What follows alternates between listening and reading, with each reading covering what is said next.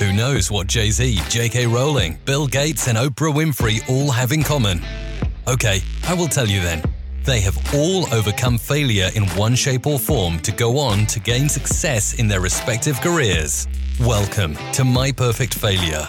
Join us as we delve into the world of our perfect failures. We will interview, explore, and discuss how our perfect failures can lead us to success. Join us and tune in. Welcome, everybody, to another episode of My Perfect Failure. Today, we have another fantastic guest.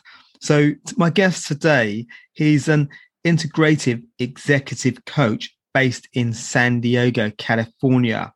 His meditations have been listened to over 500,000 times. They've been downloaded, and he's been listened to on every continent.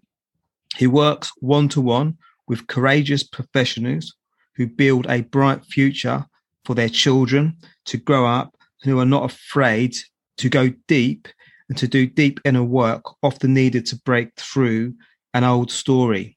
Previous executive clients include General Electric, Slack, Etsy, and JP Morgan. When he's not coaching, you can find him upside down, doing a handstand or rolling in the grass with his son. So a very warm welcome to My Perfect Failure, Mark Way. How are you, Mark? I'm feeling like a perfect failure. I feel great. I'm glad to be here. Thanks for having me, Paul. Well, the thing is, to actually get to this point where we're actually recording this episode, there have been some failings on my part where I've not been able to do it because of a new job and all these different things. So it's This is the perfect time to be having this conversation. Yeah. So I'm sort of exhibit A for perfect failure. But what we have managed to do, we never gave up. There was never a hint of us ever giving up. The show was always going to happen. Right. And I'm excited too. So Mark, you've got a wonderful background, and we're going to cover a really important subject today, and it's this episode is called "Taking Back Our Minds," or your mind or our minds, and we'll sort of dig into that a little bit. But just before we do, maybe we can tell us a little bit about who you are and how you got into meditations, because you've got over 500,000 meditations to date. So maybe you can tell us a little bit about that and what meditation means to you. Yeah, great question. So, I'll answer the first part second. I'll answer the second part first. Meditation to me is a lot like working out. Back in another lifetime, I was a USA Triathlon coach and personal trainer, and people would always come and they would say, they would have different goals for working out. And so depending on what the goals are for working out, you have different exercises, right? If you want to be really, really, really strong and lift heavy weights, that's a very different workout routine than someone who wants to run a marathon, right? And so you look vastly different, and the approach is vastly different, and the outcome is vastly different. Literally, the systems in the body that are grown, not just the external muscles, but the internal muscles are different. Okay. Right. And so your body and everything operates in a different way. The same for meditation. When you enter into a curiosity with meditation, what do you want to get out of it? And there are different types of meditation for the outcomes that you seek to make. If what you want to practice is playing the manifestation game and becoming a co-creator of your reality, well, then there's a type of meditation for that. If you want to transcend the limitations of reality and feel into oneness, there's meditations for that. And then, of course, if you want to just be more still and alleviate anxiety, there's meditations for that. So it's all about the approach. What is it for? Why are you here? What is it that you seek? That's interesting. For me, to answer the first question, I first got into meditation, truly as a way to ask the big questions. My whole life, I've been a seeker, and I've always wanted to know, why are we here? I remember as young, as far back as sitting in school. And I remember my English teacher at the time, who I adored. I enjoyed the class, but I just remember sitting and listening to her talk about, I believe it was Hamlet at the time, and I adore Hamlet as a story. Yet I remember sitting there and I was looking out at the trees swaying in the fall wind, and I remember just feeling into the idea that there is so much more to this thing called life than I'm being told. There's so much more than this school is showing me. There's so much more than this religion is showing me. There's so much more. What is that? And I'm grateful that I never really let go of that question. And that question continues to serve me throughout this day. And so I discovered meditation when I traveled to Hawaii. And I've had a friend whose dad had done a lot of study at a Zen monastery in Japan. And he introduced me to Zen meditation. And he bought me a book on Zen meditation. And Zen meditation is formally called Zazen, which is also, called the art of not thinking, or non-thinking. And it's a very basic, extremely simple, yet utterly, difficult meditation practice, which is the focusing your eye gaze with eyes open at a fixed point and calling attention to the thoughts that come into the mind, and trying to return to simply just breathing. And of course, that's a joke, because anyone who's ever practiced meditation knows that you're never going to get there. There's always going to be a thought. There's always going to be a sensation that arises. And that's the journey. And that journey just continues to fuel further questioning, further discovery. And it's beautiful. And I can go on and on about what it was like, my first meditation experiences and what I became aware of, but I think I'll stop there and see where we go from here. Okay. So I'm fascinated by some of the stuff that you just said around meditation, that it's almost like a pick and mix, that if dependent on what your objective is or are, there is a meditation that you can choose that will serve that purpose, and you can essentially look at that meditation. So is that what you cover? So say if I wanted a certain meditation that would, I don't know, say if I was looking at a job interview and I wanted to sort of get in that perfect state, or just have an element of calm and focus, is that something where you would recommend, or if that makes sense, that question? Yeah, absolutely. So what would likely most benefit there would be using meditation to put you into a meditative state, so that you can rewrite the subconscious scripts that you have that belittle your confidence.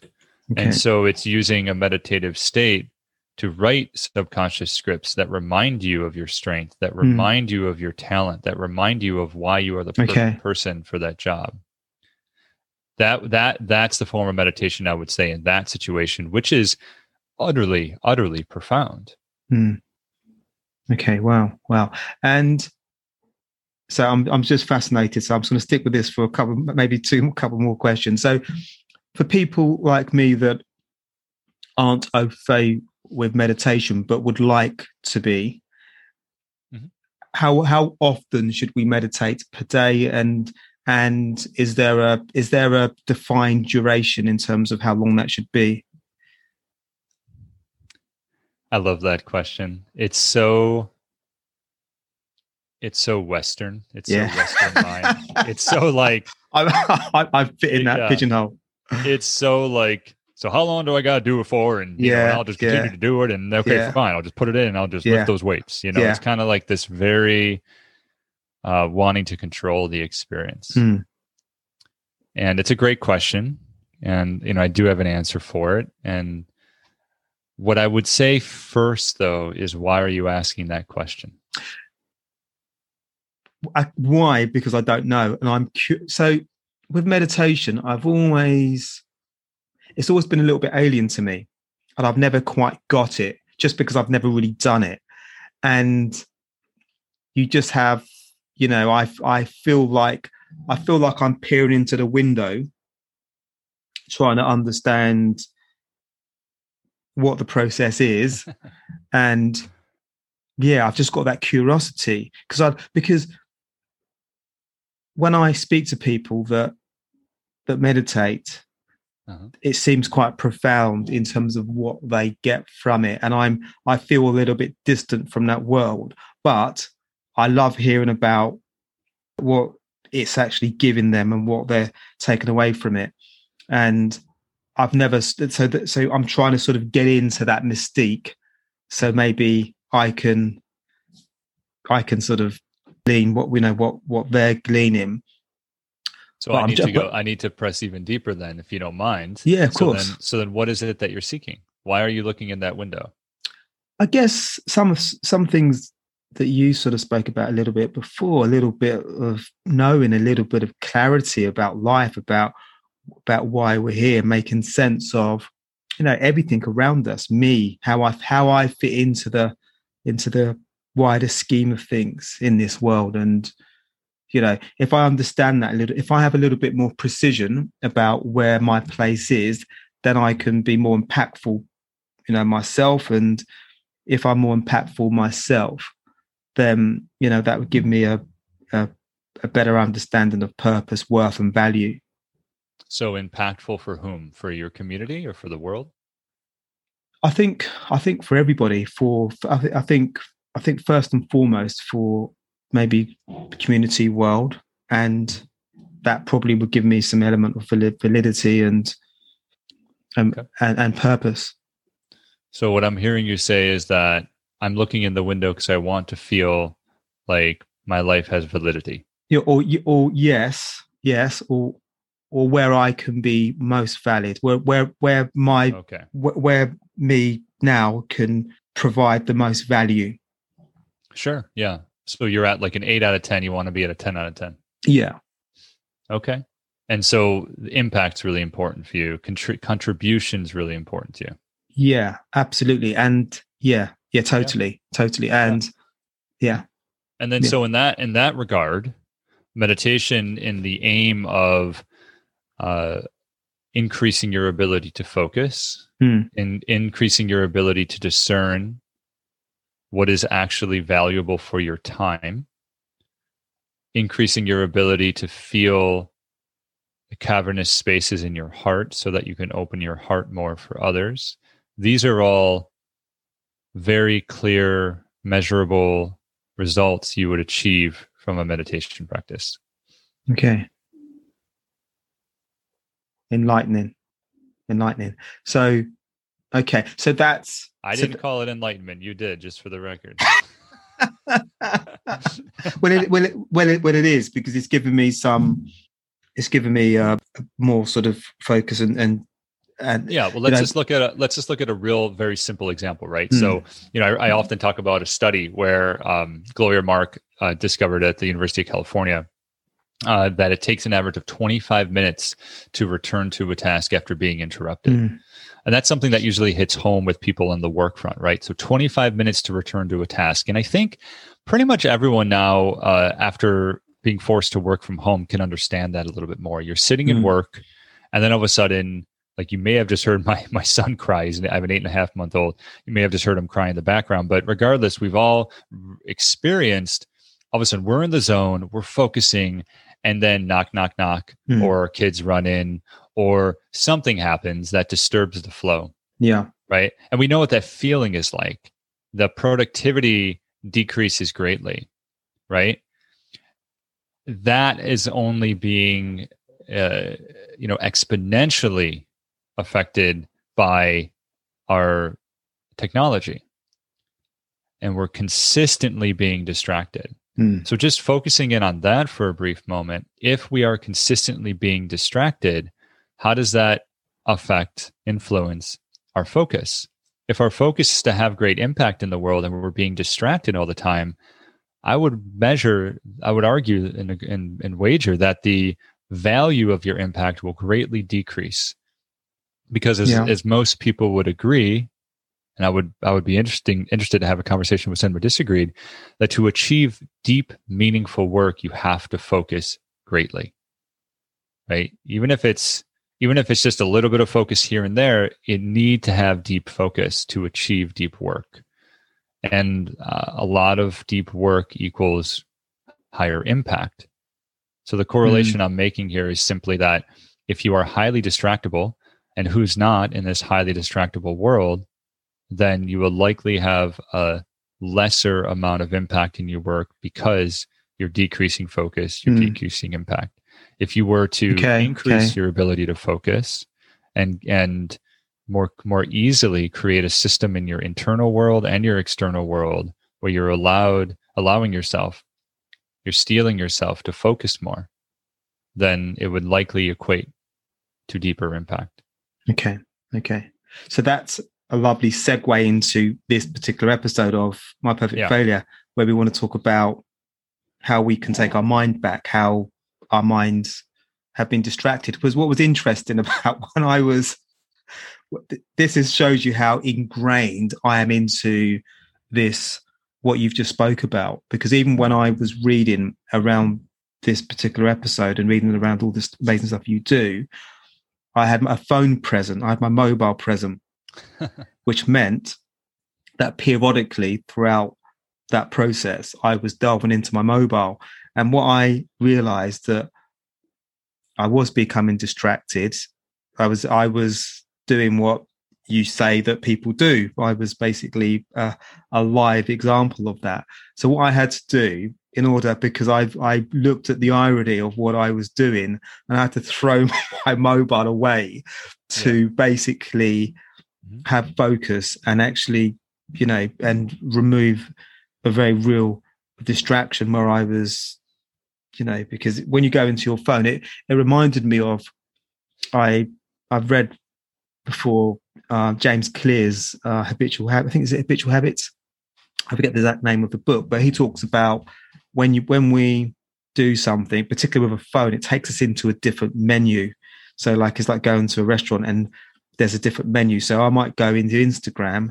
Then once I've gone into Instagram, I might see something, it might trigger a thought, and then I go to somewhere else. And by the time I've come back, my head's in a different place, and I've lost that time, probably that 25 minutes that you referenced. So it's interesting how you came up with that concept about taking back our minds. Where did that come from? Well, it came from my own journey and my own awareness of what the role that the phone and social media and just the inundation of marketing advertisements have, how they've affected my psyche. But at first, the idea sparked when my wife and I brought our son into the world. And, our goal is to greatly just be very conscious and mindful of the amount of screen time that our son is exposed to. And we made a promise to each other, hey, let's aim to have zero screen time for our son for the first year of his life. And we're not anti-technology people. God, I work from home. I use my laptop. I love technology, and and I use it a lot. And I'm always curious what the new technology is. So I'm certainly not a Luddite. Yet I distinctly remember my son's a few months old, and there was a screen on, and it was, I believe, my laptop, because I was doing some work. My wife and I were sitting on the couch, and I was on the computer, and it wasn't even in his direct vision. It was in his periphery, but I saw how he just was his eyes were utterly fascinated by this screen. And I notice it now too, when I'm holding him. If I look at my phone, all of a sudden his eyes go there as well. And no matter what I try to do to bring his focus back to me or to anything else, the phone wins. The screen wins. The sound of the phone wins. And so that is really interesting to me. And I have friends who go into a little bit more of the pseudoscience in terms of why that's happening. And I think they may be right. But what I'm just more curious about is that empirical evidence that, hey, that's happening right there. And so if you look at it like that, you say, okay, this is a brand new baby. And brand new babies are at a stage in their development where it's purely reflexive action. They're in survival state, right? They're not thinking about what's the purpose of life. They're thinking, where's food? Am I safe? Where is food? Am I safe? Right? That's what they do at that state and at that stage in their development. And to just see how much of an influence the screen has on the mind just got me to realize that how is that affecting us as adults? And, the new data shows us that it's affecting us very much the same. I mean, just look at texting and driving. It's something that I think throughout the world, the majority of people would argue that you should not be looking at your phone while you're driving. Yeah. Yet, we're never going to get real data on that because most people would never really share how often. But we know through many people opening up about it, and I will confess as well, how much when if I'm driving in the car and I hear ding or I hear I know that someone just texted me and I felt that vibration in my pocket. Oof, I want to look at who was it. And we know from a neuroscience level that I believe it's oxytocin that's released. It's the Netflix hormone. It's the binge hormone that says, what's next? What's next? What's next? Hey, there's a treat there. Hey, there's something there. You should probably go look at it. And we try and we say, no, I'm going to wait till I get to the destination. I'm not going to do it. Because you know what? I'm not the type of person that texts and drives or looks at my phone while I'm driving. Because I know that you're 6 times more likely to be in a crash from texting and driving than drinking and driving. I know the data. I'm a mature adult. But no, it wins. And the red light comes or a stop sign comes, or you know what? I'm on the highway. And so there's really no one around. So I can go look at my phone. And all of a sudden you're looking at your phone. It has a power over us that is just, it's very interesting. Yeah. And so my curiosity is just, well, if it has that power over us, what is it distracting us from? What is it truly distracting us from? And I'll just say one last thing because I realize I'm throwing a lot at you. But what happens is when we want to do, you said about impact, you said, I want to do deep, meaningful work. I want to make sure my life has an impact in this world. And I know I'm doing a lot in this world, but I want to be the most impactful I can be. To get there requires deep, hard work. And anyone who's done hard work, whether it's creative or labor intensive work, there's a stress involved. There's a stress involved with sharpening the sword. So it's so sharp. There's a stress involved in finding the perfect word in that sentence for that novel you're writing. There's a stress involved with just learning some of the harder skills of whatever it is that you're doing. There's a stress involved in the new job that you're doing because you're just learning something new. We have now literally been trained on a Pavlovian level, and I can explain what that means, but we've literally been trained on a Pavlovian level to distract ourselves from the stress of deep and meaningful work. Anything that requires stressful attention, we've been trained on a Pavlovian level to avert, to turn away, to go look at our phones, to go distract. And I think you can see the effect of what that can have on a lifetime. Yeah. And I do that. I'm aware of that. I'm aware, but I've not been able to break that habit because I know on occasions that when I'm doing something and I hit sort of a brick wall and there needs to be deeper thought to get from point A to point B, that invariably I will pick up my phone and go into WhatsApp or go into some social media or just do something that doesn't aid that deep thought moment. It's a distraction. And on some occasions I might actually get up afterwards because I forgot a little bit about what I was doing. I'll go and make a cup of tea or just do something. And then I come back. I don't know what the answer is to it, but I'm aware that I'm sort of caught up in that trap of being just allowing my mobile to be a tool to distract me from really sticking to what my focus was at that time. For like your son as an example, and there are obviously other kids that are born of this generation. For those guys, it's going to be more of a challenge because they're born and they've got technology there. And for them to sort of live without that, it's going to be more of a challenge. So for people to become aware of taking our minds back How, in your opinion, how important is that now? Or certainly to have that awareness? Sure. Yeah. Here's the thing for me is I think it's literally it's an inverted skill that we must acquire. And this is for anyone who's alive today. And yes, for children growing up today, absolutely. But for anyone who is alive today, this is a skill that is essential. And let me break it down what I mean by that. So when we look at, the anthropological evolution of the human being, the human animal, accessing information, finding information was always valuable. So the more information you had, the more equipped you were to make great decisions, the more equipped you were to survive and thrive. And just feel into that for a moment. We're a culture obsessed with information. And there's no surprise that Amazon is doing as well as it is today. It started off as a bookseller. Yeah. It started off as a wellspring for information, and even though it does more than just books now, it's still, that's what it was first known as, and that's what A to Z means. And so you're able to, sell your book and buy books on there. And so we're a culture obsessed with information, and that's good. Information, we're wired to seek information.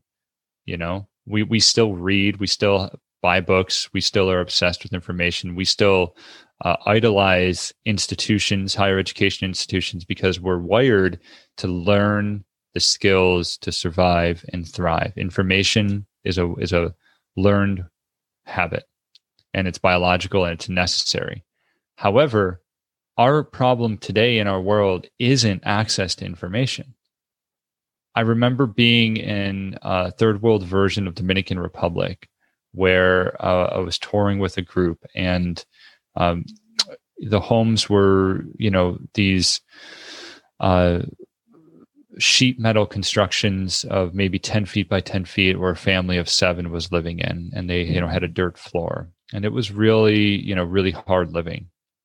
They were very happy people and loving people, and man, they made great food, and I loved hanging out with them. But it was technically third world. Yet, I remember going to the community center that was there, where through a nonprofit they had set up a community center, and they had access to extremely fast Wi-Fi. And so we were able to Google Earth where I live and YouTube around where I live, and they were able to access all the information that I can access. So we have a ubiquity of information that we have access to. So the muscle to work, to flex, to grow isn't accessing information. It's discerning information. It's cutting through the shallow information and saying, this is actually important for me to focus on. Okay. I know there's going to be, because what happens is this, right? We see something, we go, okay, that's a piece of information that I want to focus on. But what happens is there's all these other things happening all the time around us. And so we can easily choose to be pulled away in that torrent of a stream of information, or focused on the one thing. What's going to happen is we're going to lose access to what's new and fancy and shiny and what's going on in the world, but we're going to gain depth and a level of skill that is required from time, commitment, and consistency. And there's an utter difference. Just as a quick example, just take a look at our news cycle. I often enjoy finding something that I'm curious about when I open up a media source and I read an article that's front page. I like continuing it for several months to find out what's really going on with that story. But what happens is I have no clue what's really happening in the world. And look at our culture. The majority of cultures around the world say, well, you're supposed to read the newspaper. You should know what's going on. Why? Why is that more valuable than actually getting to a deeper truth and a deeper understanding than, on one thing, than to have a surface level understanding of supposedly everything, which we know is BS. That's not true. It's just a curated biased source of perspective. Yeah. So anyways, that's just another example just to clearly articulate our obsession, biological obsession with more and more and more. And I think now kids, to go with your question, kids growing up today in particular need to learn the muscle of discernment, learn the muscle of focus, and just sitting in that river, seeing the torrent of stream flow around you as you choose to focus on something in the middle. Yeah, totally. It almost, we'll get into your course in a second, because I think that's quite critical and relevant to this discussion. But it's almost to me that like every parent needs, I'm not a parent, but I hope if I was, that I would have some of the same concerns that you've got around usage, because thing with media, technology, smartphones, social media, and everything, there's almost more rubbish that exists than useful information that exists. I don't know what, it's really subjective in terms of how you would quantify that. And I think as years go on from one year to the next, I think sort of that will increase in terms of rubbish and useful content.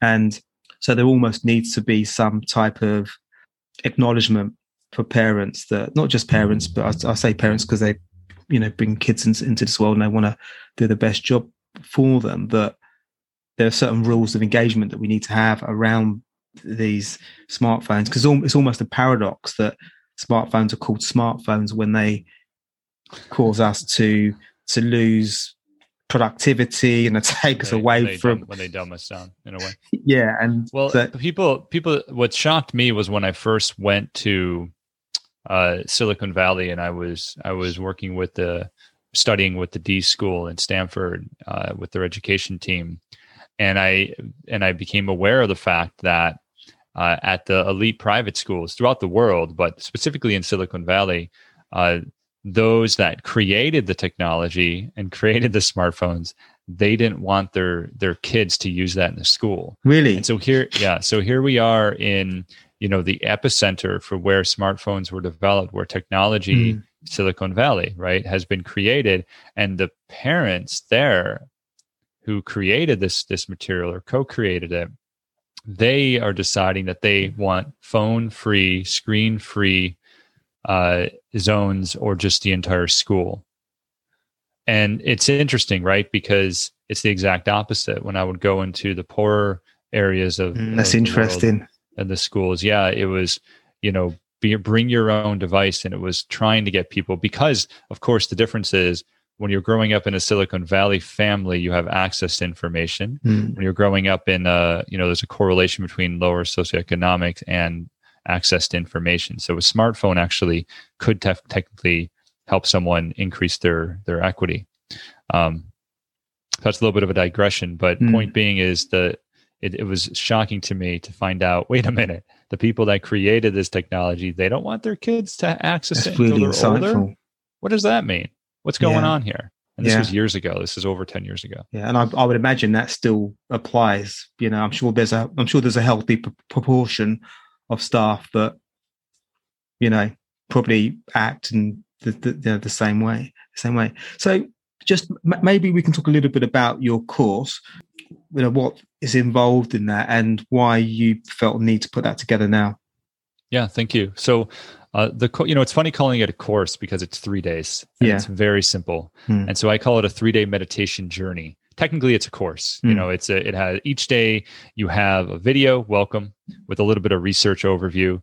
You have a meditation that has been curated and by myself and a composer who scored the background music for me. Oh, cool. And then you have an exercise to integrate into your day, and then a challenge that you're welcome to try if you want to take it one step further. And it's meant to take only 20 minutes a day. So it's 3 days, 20 minutes a day, and it's not meant to be a one and done deal. It's meant to be something that you could return to at any point that you recognize, hey, I'm slipping. Okay. Hey, my mind is distracted. Okay. So it's a 3-day meditation journey to help one increase focus and decrease distraction, because we live in a, like we mentioned before, a highly distractible world. And so what I wanted to do was use one of my talents, which is meditation, to help create a simple offering that could help people essentially take back their mind.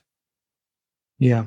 Okay. And in terms of what the content is it meditation? Is it sort of a combination of different things that people would do on a over those 3 days and obviously, as you've said, people can revisit it periodically when they find themselves that are slipping. Yeah, exactly. Each day has a different focus, right? And so the first day is just simply just to become aware and just reflect and just take a look on a somatic embodied level, the role that the phone plays in your life. Yeah. So I'll tell you what it is, because what's interesting is I don't mind. People they don't have to get the course. I can tell you what's in there. It's not about what's in there. It's about how I've curated it and put it together. So the first day, what people get introduced to is I put them in a meditative state, and I simply just ask them to call attention to the many thoughts that are in their mind.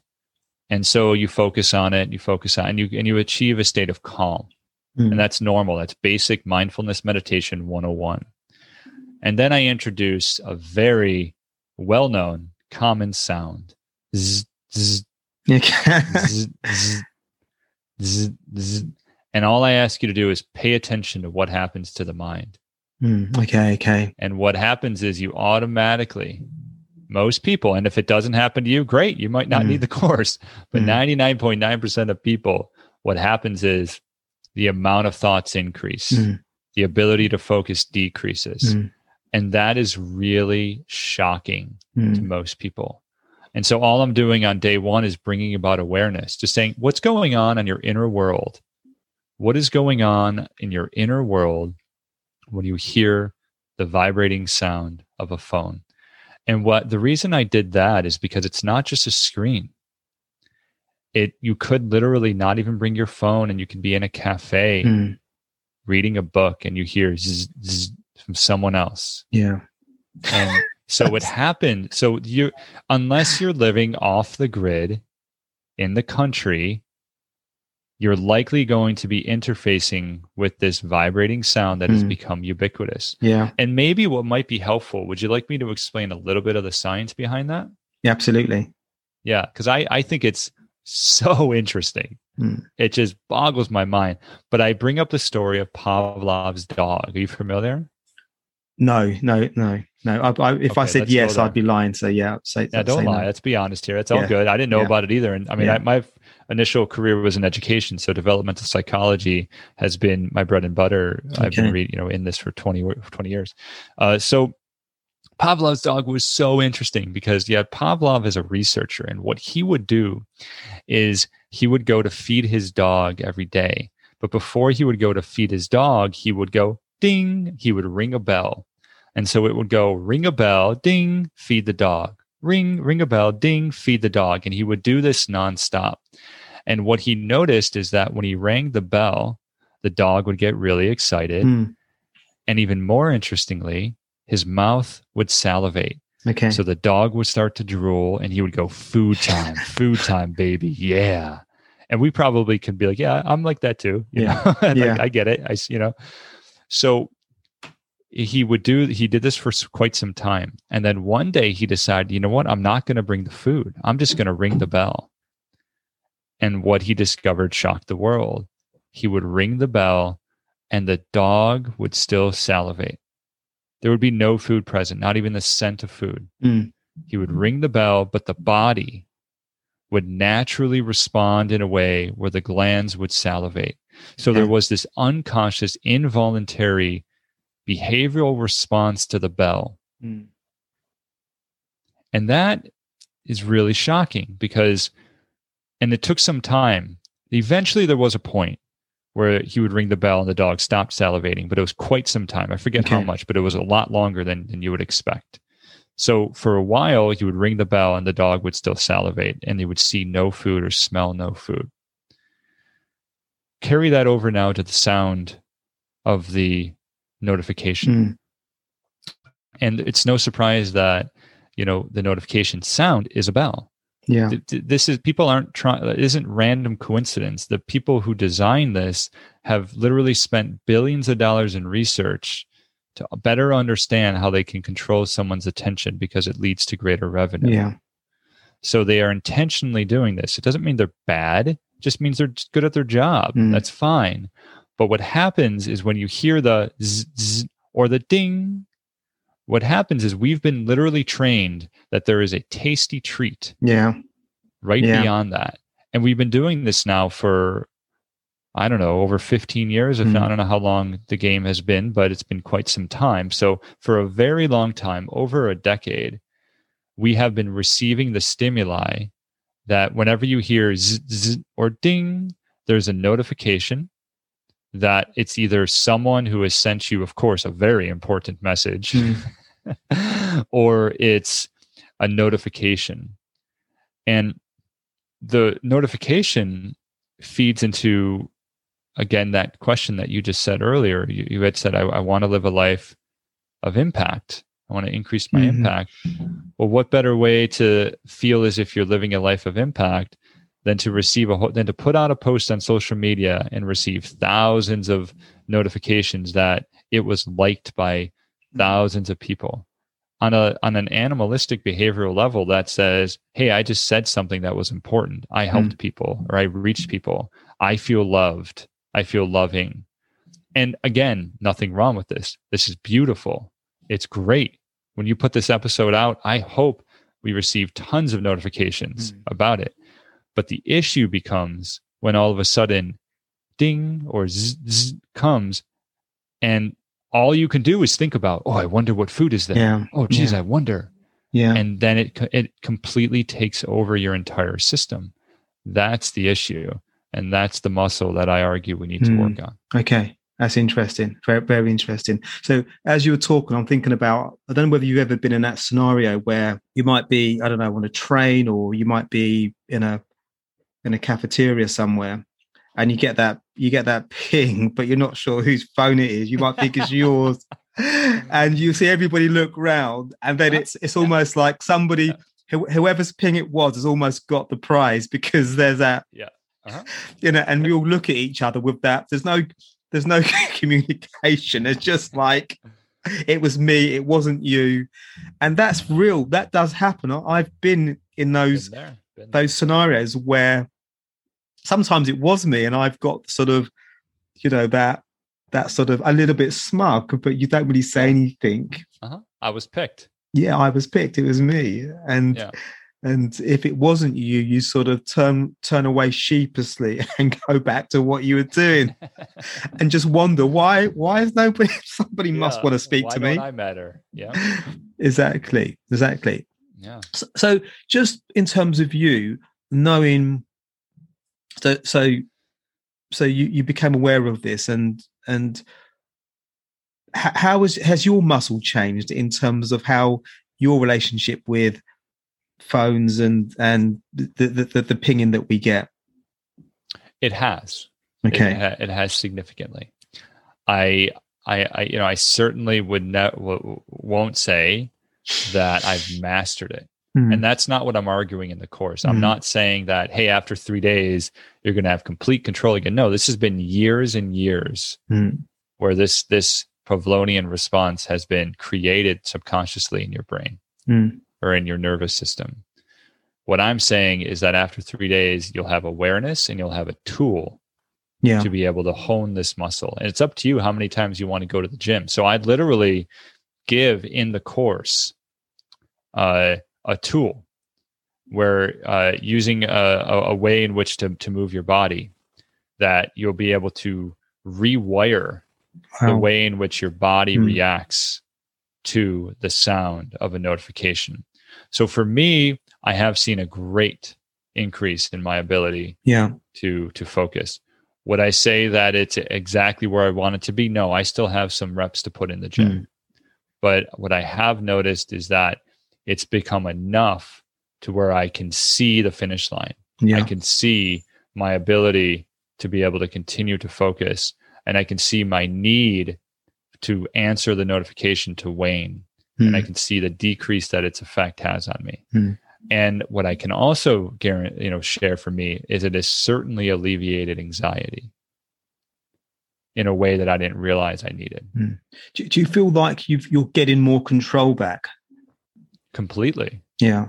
Completely. And it's beautiful.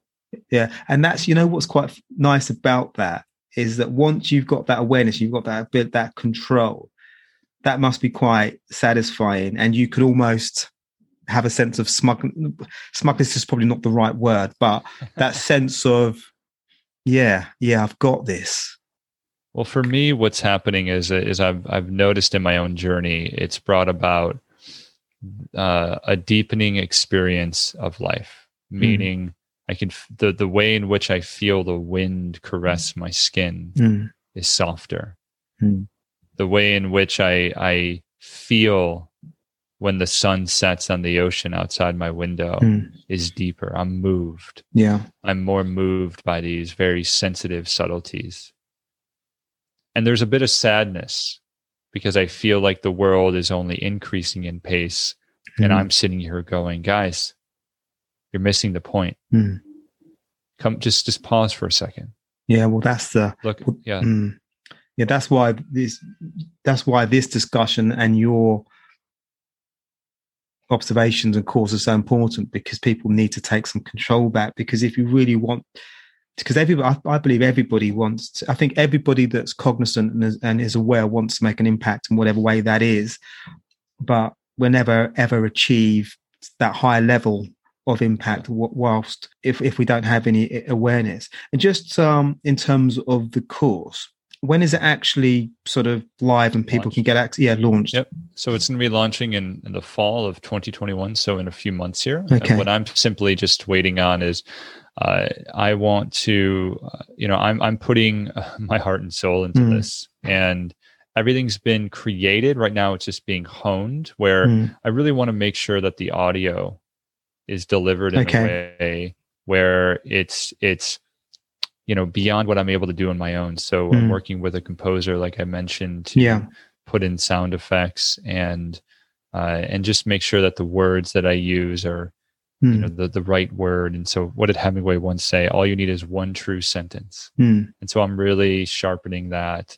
And right now it's set to launch in fall of 2021. Okay. And so people can go to takebackyourmind.com and they could pre-order it. And in fact, there's a discount right now if you were to pre-order it. But takebackyourmind.com, you'll be able to pre-order the course, and then once it's set live, you'll receive access to it. Yeah, and obviously now we're in an internet age, so anybody around the world can get access to this. Yeah, globally. Absolutely. Yeah. Okay. Wonderful. I will let you know how I get on with that. And would love to receive your feedback and see how it lands for you. Yeah. No. I totally. And this has been really fascinating because it's just brought awareness to something where I definitely have challenges in those areas. So just a couple of questions. One is, where can people find you? Sure. So takebackyourmind.com will take you to the course. For me, you can head to my website, which is my full name.me, MarkWguay.me. That's markwguay.me. And I think there's only one other person in the world with my name, and he's a lawyer in Boston. So if you type my name, you're going to get one of us, and he's very different than me. Yeah. So it's pretty easy to find me online. And of course, like you mentioned earlier, my meditations are for free on Insight Timer. So if you look up my name on Insight Timer, you'll see me there as well. Okay, wonderful. And my last question is, if you could invite, this is a question I ask everybody. So if you could invite 3 inspirational people for dinner, who would you invite? Great question. So I would invite Dr. Richard Shorts, the founder of Internal Family Systems. I would invite Dr. Bill Plotkin from Animas Valley Institute. His work has been utterly pivotal in my life.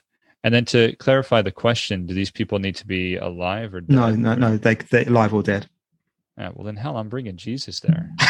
You got it. I mean, come on. I want him at the party. And I want to be like, Yeshua, let's talk. What's going on? He might be on his smartphone. Yeah, he might. Yeah, I want to see the way he gets distracted by the cell phone. The thing is, if he gets too distracted, just say, "Look, just buy this course." Yeah. Oh, and then I'll give it to you for free. Just give me a testimonial. Yeah, okay. Yeah, that's that's smart. Very smart. Well worth the money. Jesus of Nazareth. Yeah, that would be. If I could make that happen, that would be amazing. Mark, this has been. I love that question though. That's a great question because I think of that often. I'm like, there's people in this life that their words and their work has changed my life. Yeah. And I often think, gosh, what would it be like to be able to get them around and just gather just for a few hours and just have a conversation? That would just be amazing. So I love that question. Thank you for that. It'd be nice once a year. I don't know how you could do it, because invariably we just have, not just because it's important to have dinner with loved ones and friends, but it'd be lovely just to sort of maybe organize a dinner where you could have one or two people host a Jefferson dinner. Yeah. I do that. I Really? haven't done it since COVID. Yeah. But, I did I met Priya Parker, the author of Art of Gathering, many years ago, and she really influenced me to become a gatherer. And so before COVID, I haven't done it since and hope to return soon, but I was doing monthly dinners at my home. My wife and I were hosting monthly dinners where we invited 10 people and there was a shared topic. Oh, yes, Jefferson dinner. Yeah. And a Jefferson dinner just means you focus on the topic and you don't talk about anything else. And you listen to one person speak at a time. Okay.